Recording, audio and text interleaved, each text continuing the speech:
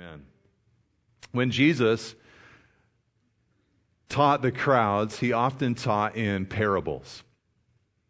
And you probably recall some of the parables that he taught. One parable, probably the most famous of all his parables, was one where he talked about a farmer going out to scatter seed, and the seed fell on 4 different types of soil.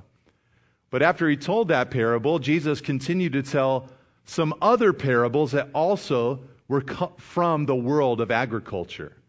And in one parable, what he said was that the kingdom of God, or the kingdom of heaven, is like a farmer who goes out to sow his seed.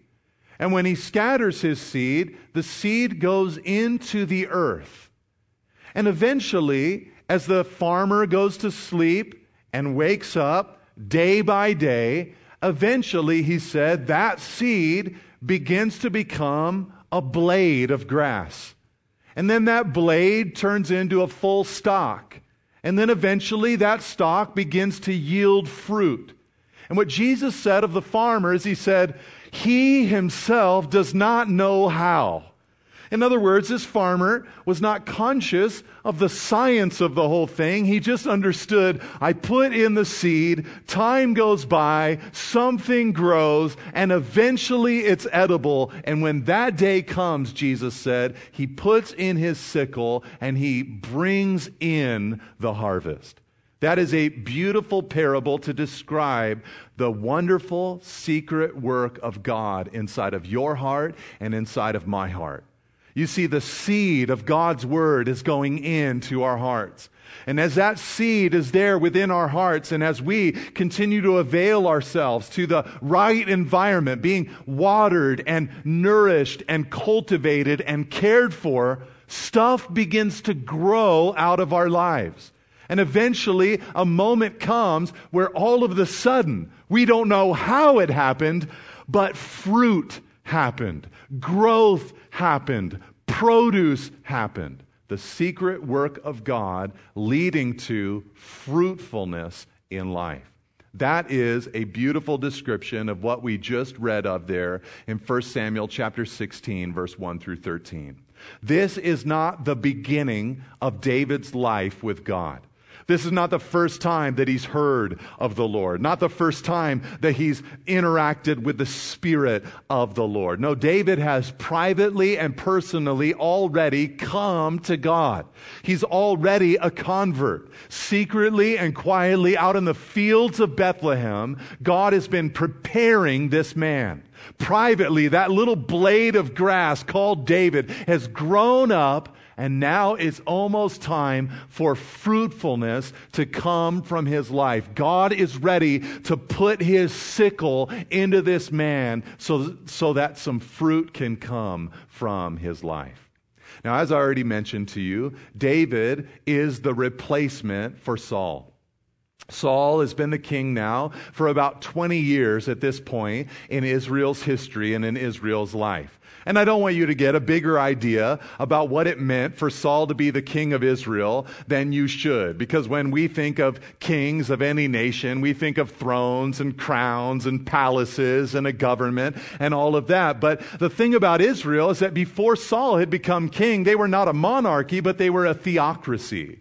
God was their leader. They had the Bible. They had the law. They had a tabernacle that they would worship in. And their leaders were priests and prophets and scribes and teachers of the law. They were not an organized nation like we would commonly think of, but they were directly responding to God. But a day came where they wanted a king like all of the nations around them, they told the prophet Samuel.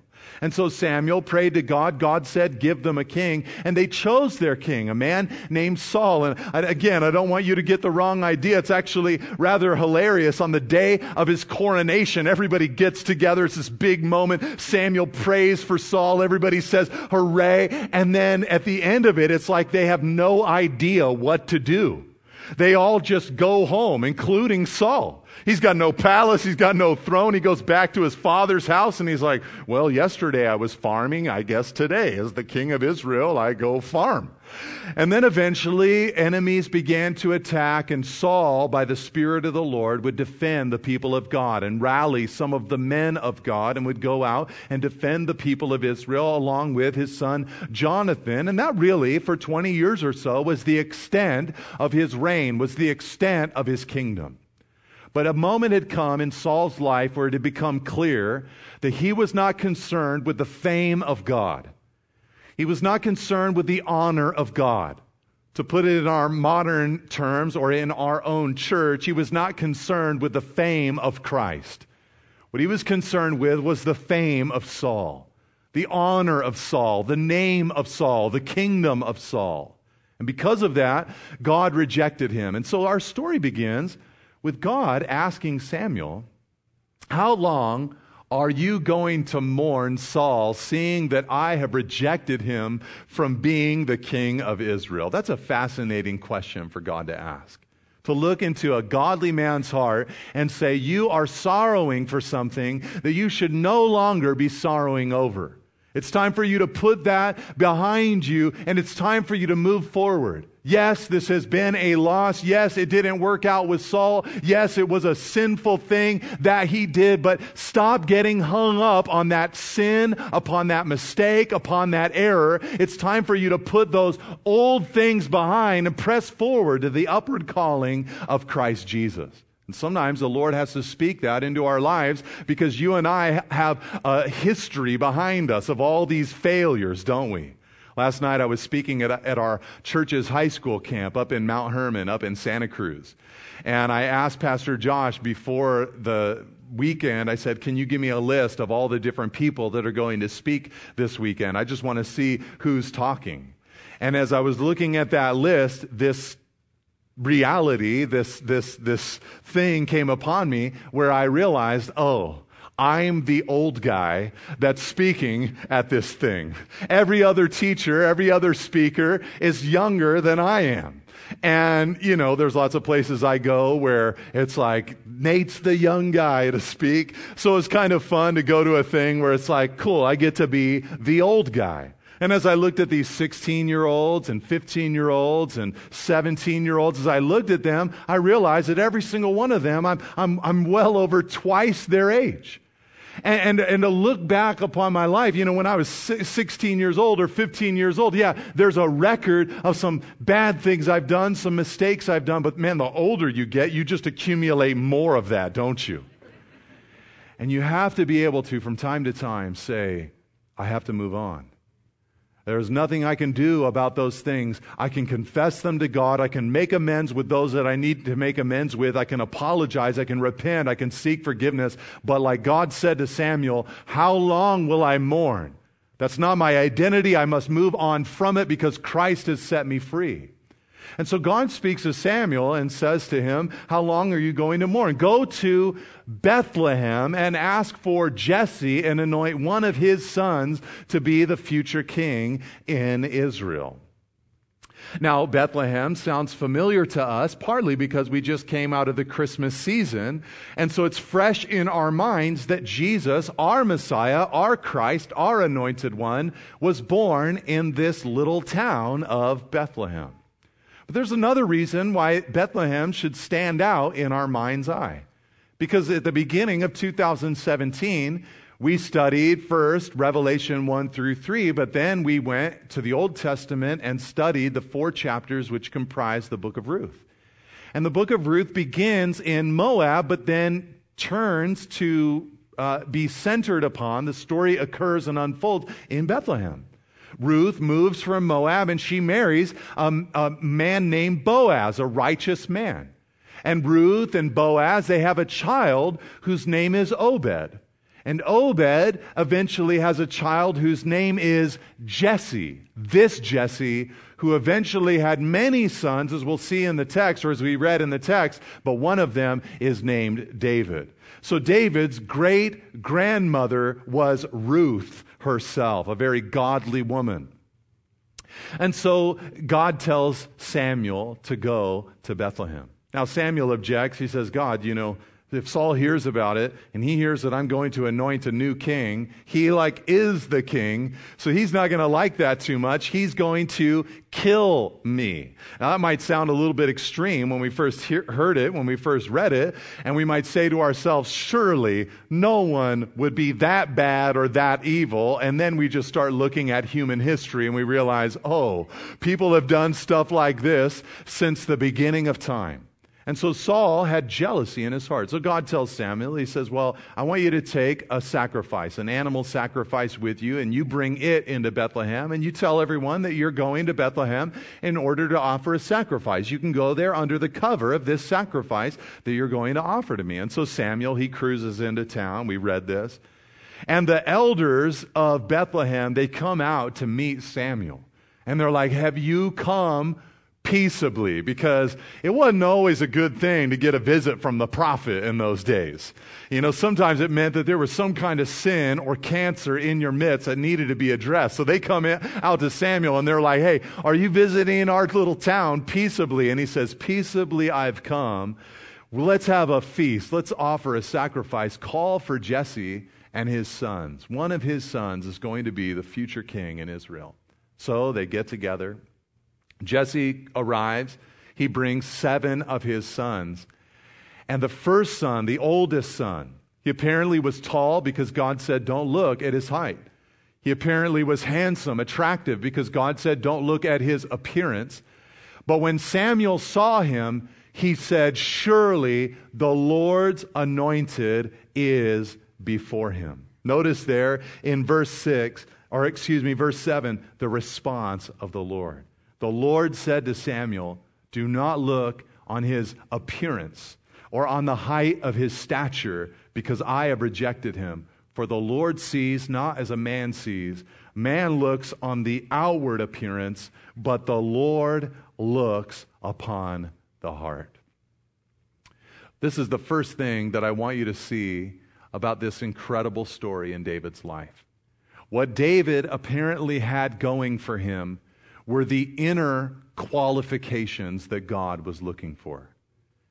And I want you to see here that the way of man, and by the way, when God says that, man looks on the outward appearance, don't, wives, elbow your husbands as if it's only men that God is talking to. No, God is saying humanity does this. What mankind does, what humankind does, is that we tend to look at the outward appearance. And what I want you to see is that Samuel was no fool. Samuel was a godly man. He was a discerning man who himself was even duped in this moment, almost tricked in this moment to anoint the wrong person. He was a godly man. In fact, later in the book of Jeremiah, when the prophet Jeremiah was speaking on God's behalf, God was pronouncing judgment upon the people of Israel, and God said, if even Moses or Samuel prayed and asked me to change my mind, I would not relent from this discipline I'm bringing upon Israel at the time. I say that to basically tell you Samuel was in Moses category, Moses territory. And a man such as Samuel, even with his spiritual nature being tuned into the things of God, even he fell prey to the classic error of looking to the outward appearances.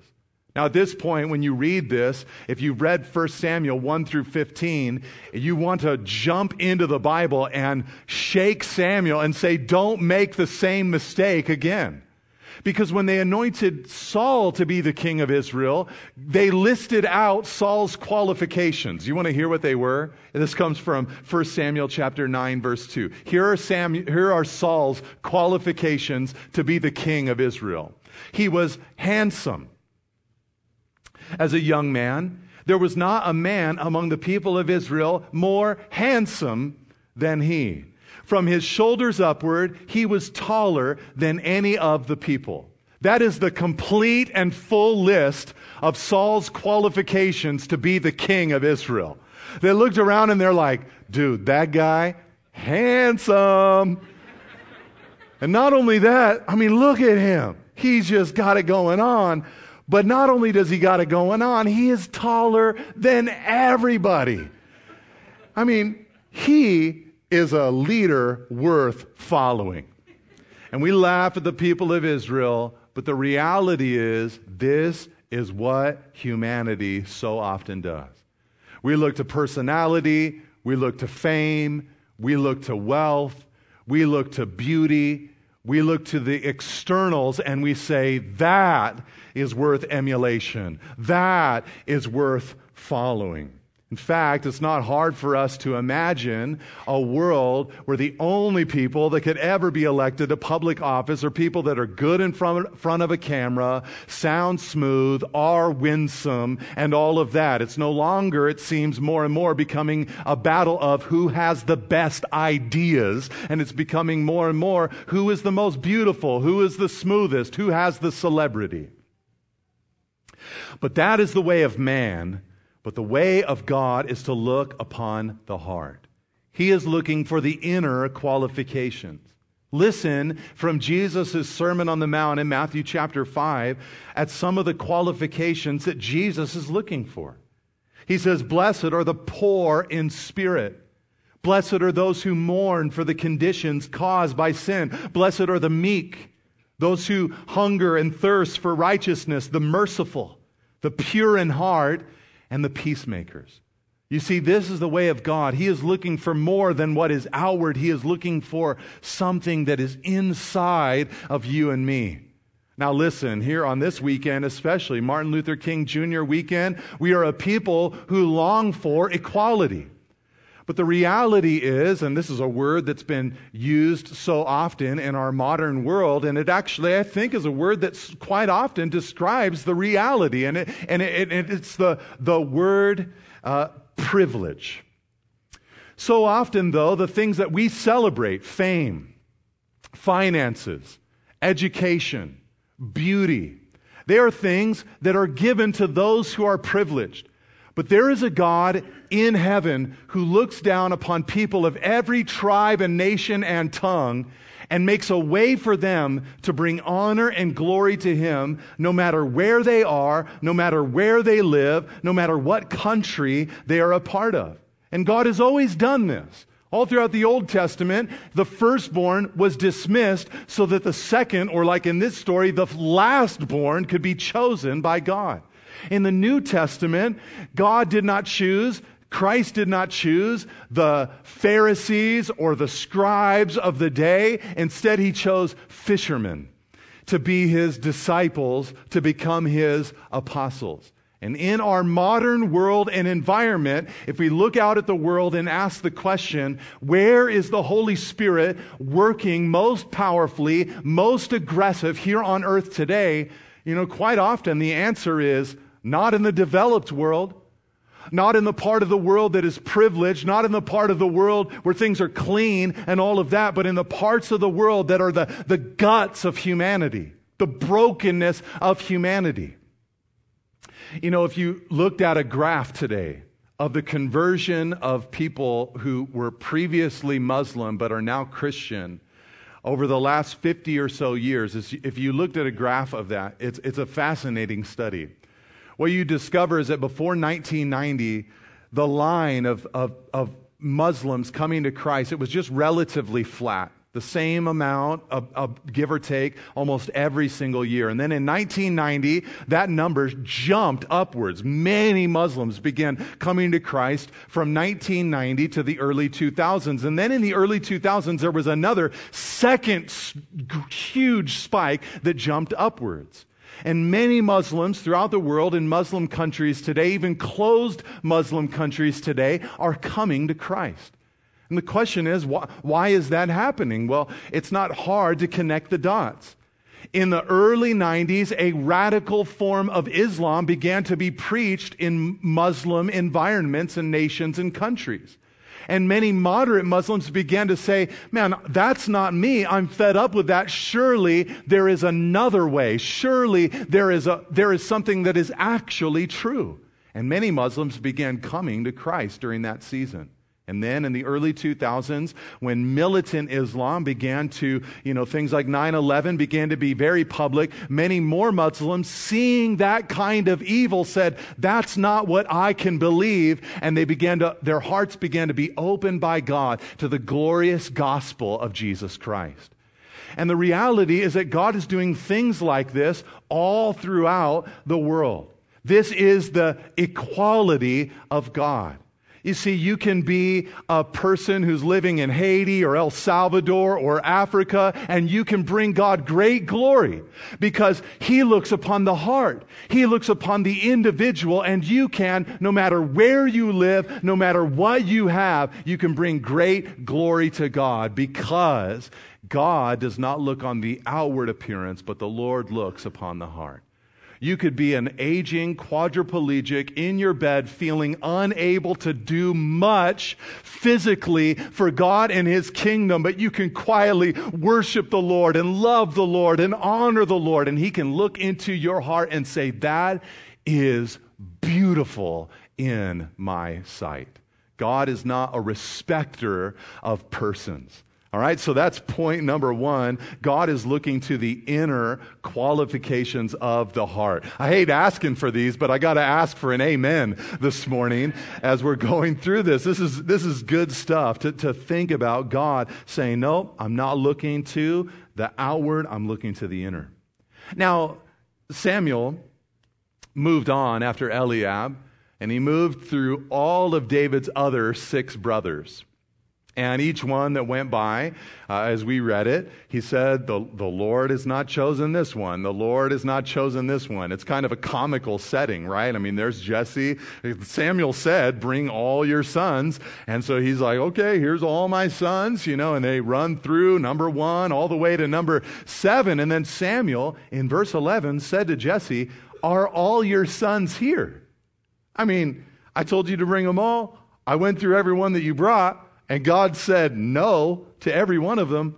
Are they all here? Like, what's going on? Did God whiff? Did you whiff? Like, what is happening? And Jesse said, there remains yet the youngest, but behold, he is keeping the sheep. And Samuel said to Jesse, send and get him, for we will not sit down till he comes here. Now, when Jesse refers to David as his youngest, that is a slightly derogatory term that he's using of David.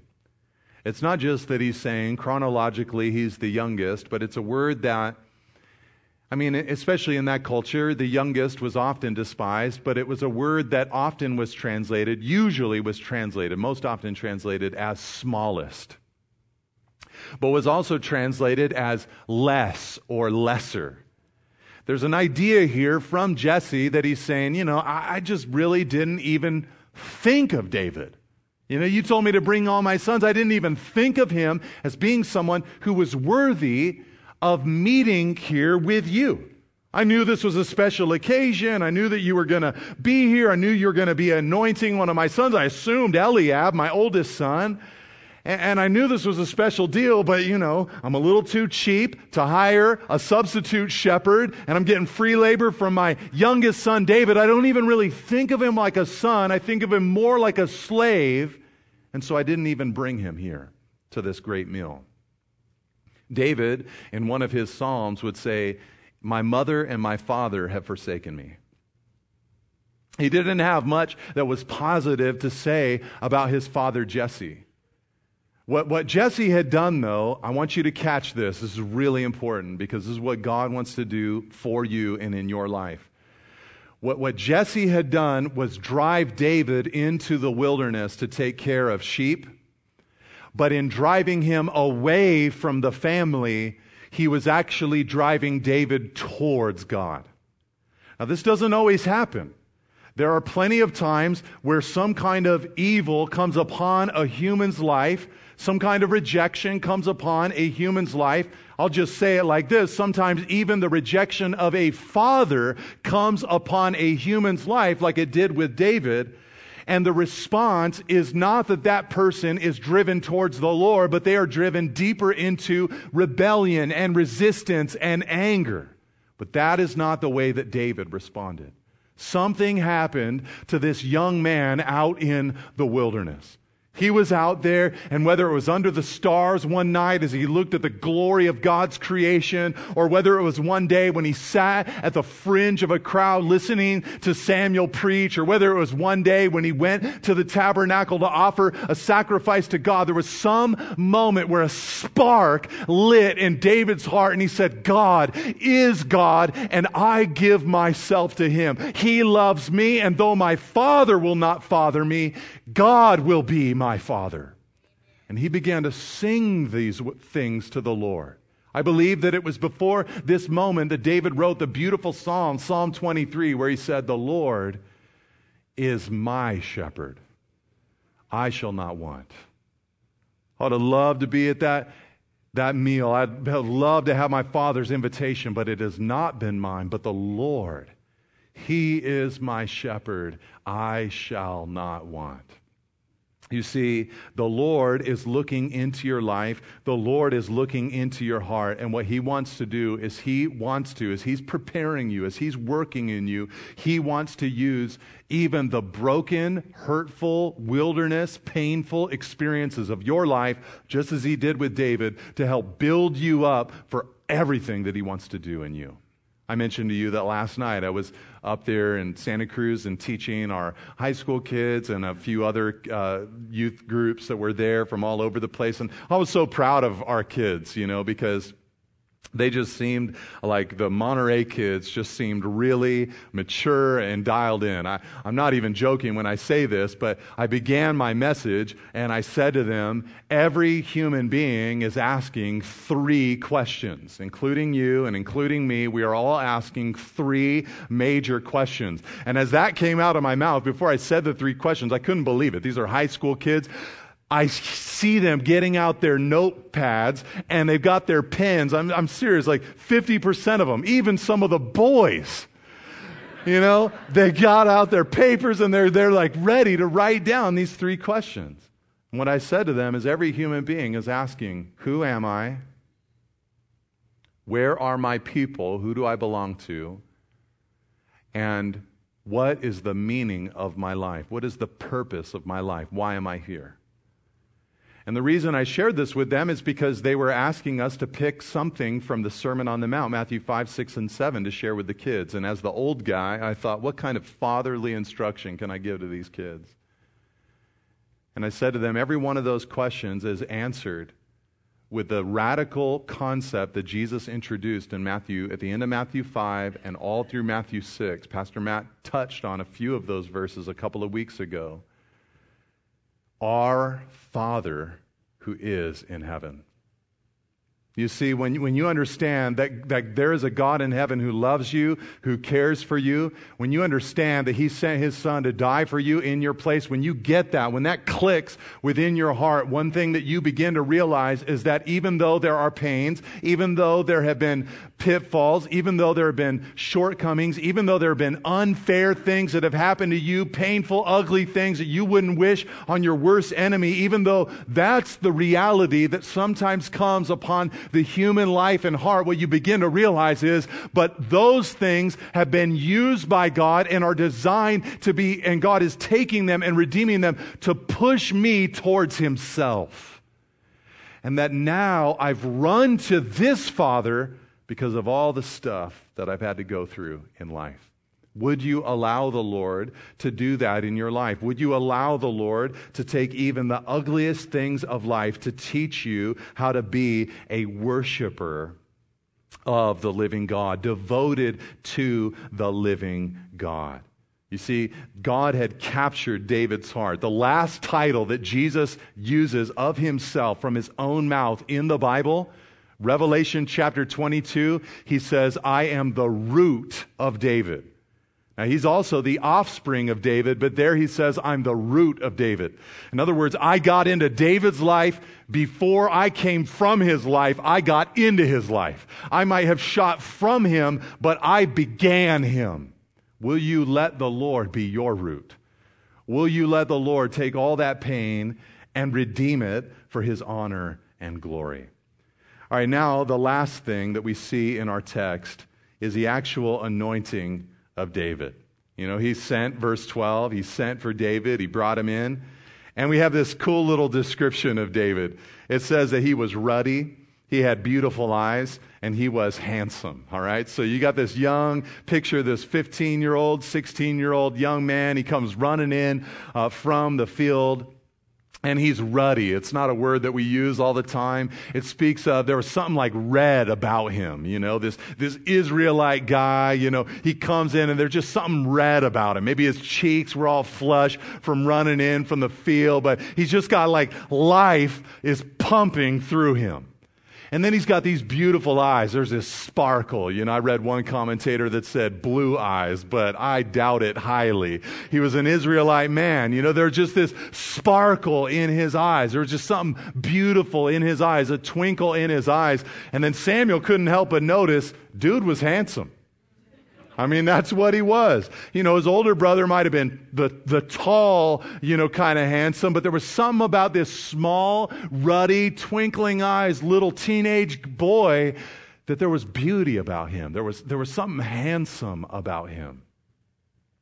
And Samuel then took the horn of oil after saying, "This is he." He took the horn of oil. That's important because when he anointed Saul to be king, he took a little flask, a little itty-bitty flask. But for David, he takes this huge animal's horn filled with oil, and he pours it out upon David. And he anointed him, verse 13, in the midst of his brothers. All of them watching, seeing what God is doing. And the Spirit of the Lord rushed upon David from that day forward. And Samuel rose up and went to Ramah. Now, the thing that I want you to see here is that this is not the only time that David is going to be anointed. It's the first time that he's anointed, but we are going to witness David become anointed 3 times. This is the first time, very privately, there in Bethlehem. Samuel's there, the brothers are there, some Bethlehemite elders, we assume, are there, Jesse's there, but it's very private. People in Bethlehem know about it, but the nation does not know about it. David then is going to go through life. Samuel just goes home. David goes home. It seems like nothing changes except the Spirit comes upon David from that day forward. One day he's going to go out and kill Goliath, be propelled into national fame and consciousness, but he is going to, for over a decade, toil and be driven into the wilderness. Saul is going to lose his mind and want to kill David about 12 times. And so that's the first anointing that David will go through. Then, at age 30, his brethren, the tribe of Judah, it's part of the reason why we have a lion as our as some of the imagery for the life of David, because Jesus is the lion of the tribe of Judah. And David came from Judah just as Christ has come from Judah. And there's something lion-like to me about that God-hearted kind of person, something bold and brazen about them.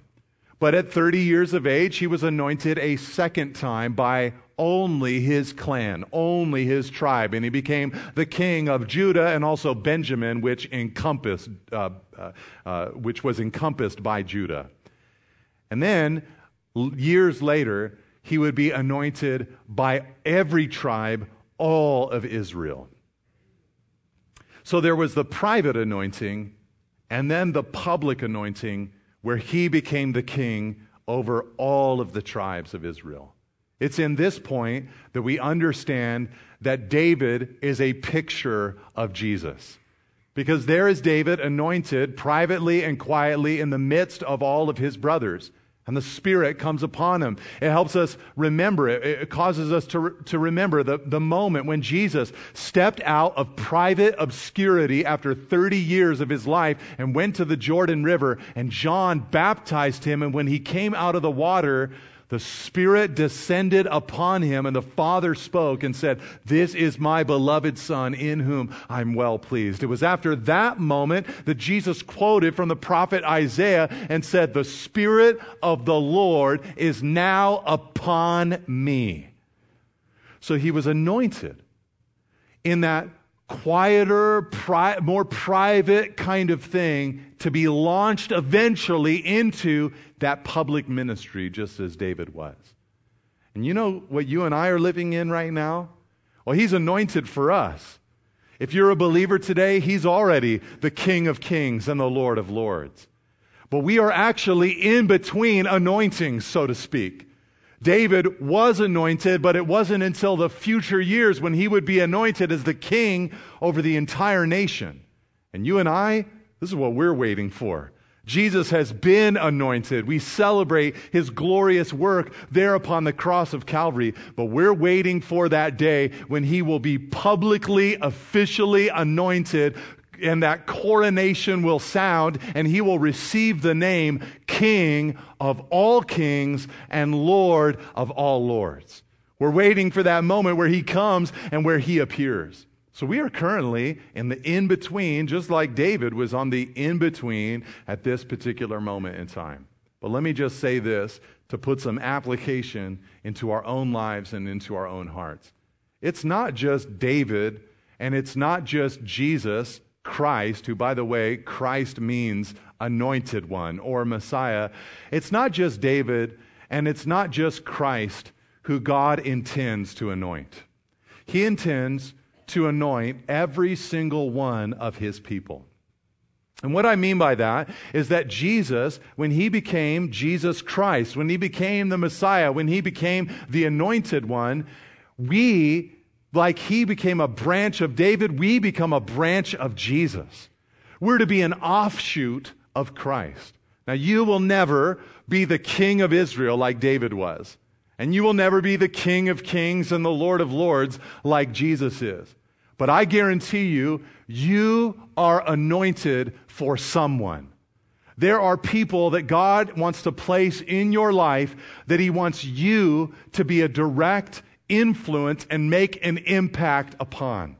I was praying the other day about just the thought of just, man, how do we reach people? How do we interact with people? I mean, I look out at the world that we're living in, and I hope you know this. I feel a sense of impossibility. I feel a sense of, unless God helps us, there is no way that we can do the work of the Great Commission. We need God's strength. We need God's power. We need God's Spirit. But I was praying through that and just saying, God, it just feels so impossible. I go hang out with these teenage kids, and I just feel like, I feel so bad for them. I feel like, man, you are up against it. What's in front of you, it's so difficult, it's so hard, but I know the Lord can help you, the Lord can strengthen you, the Lord can give you the endurance and the truth that you need. He can put it inside your heart. I know that.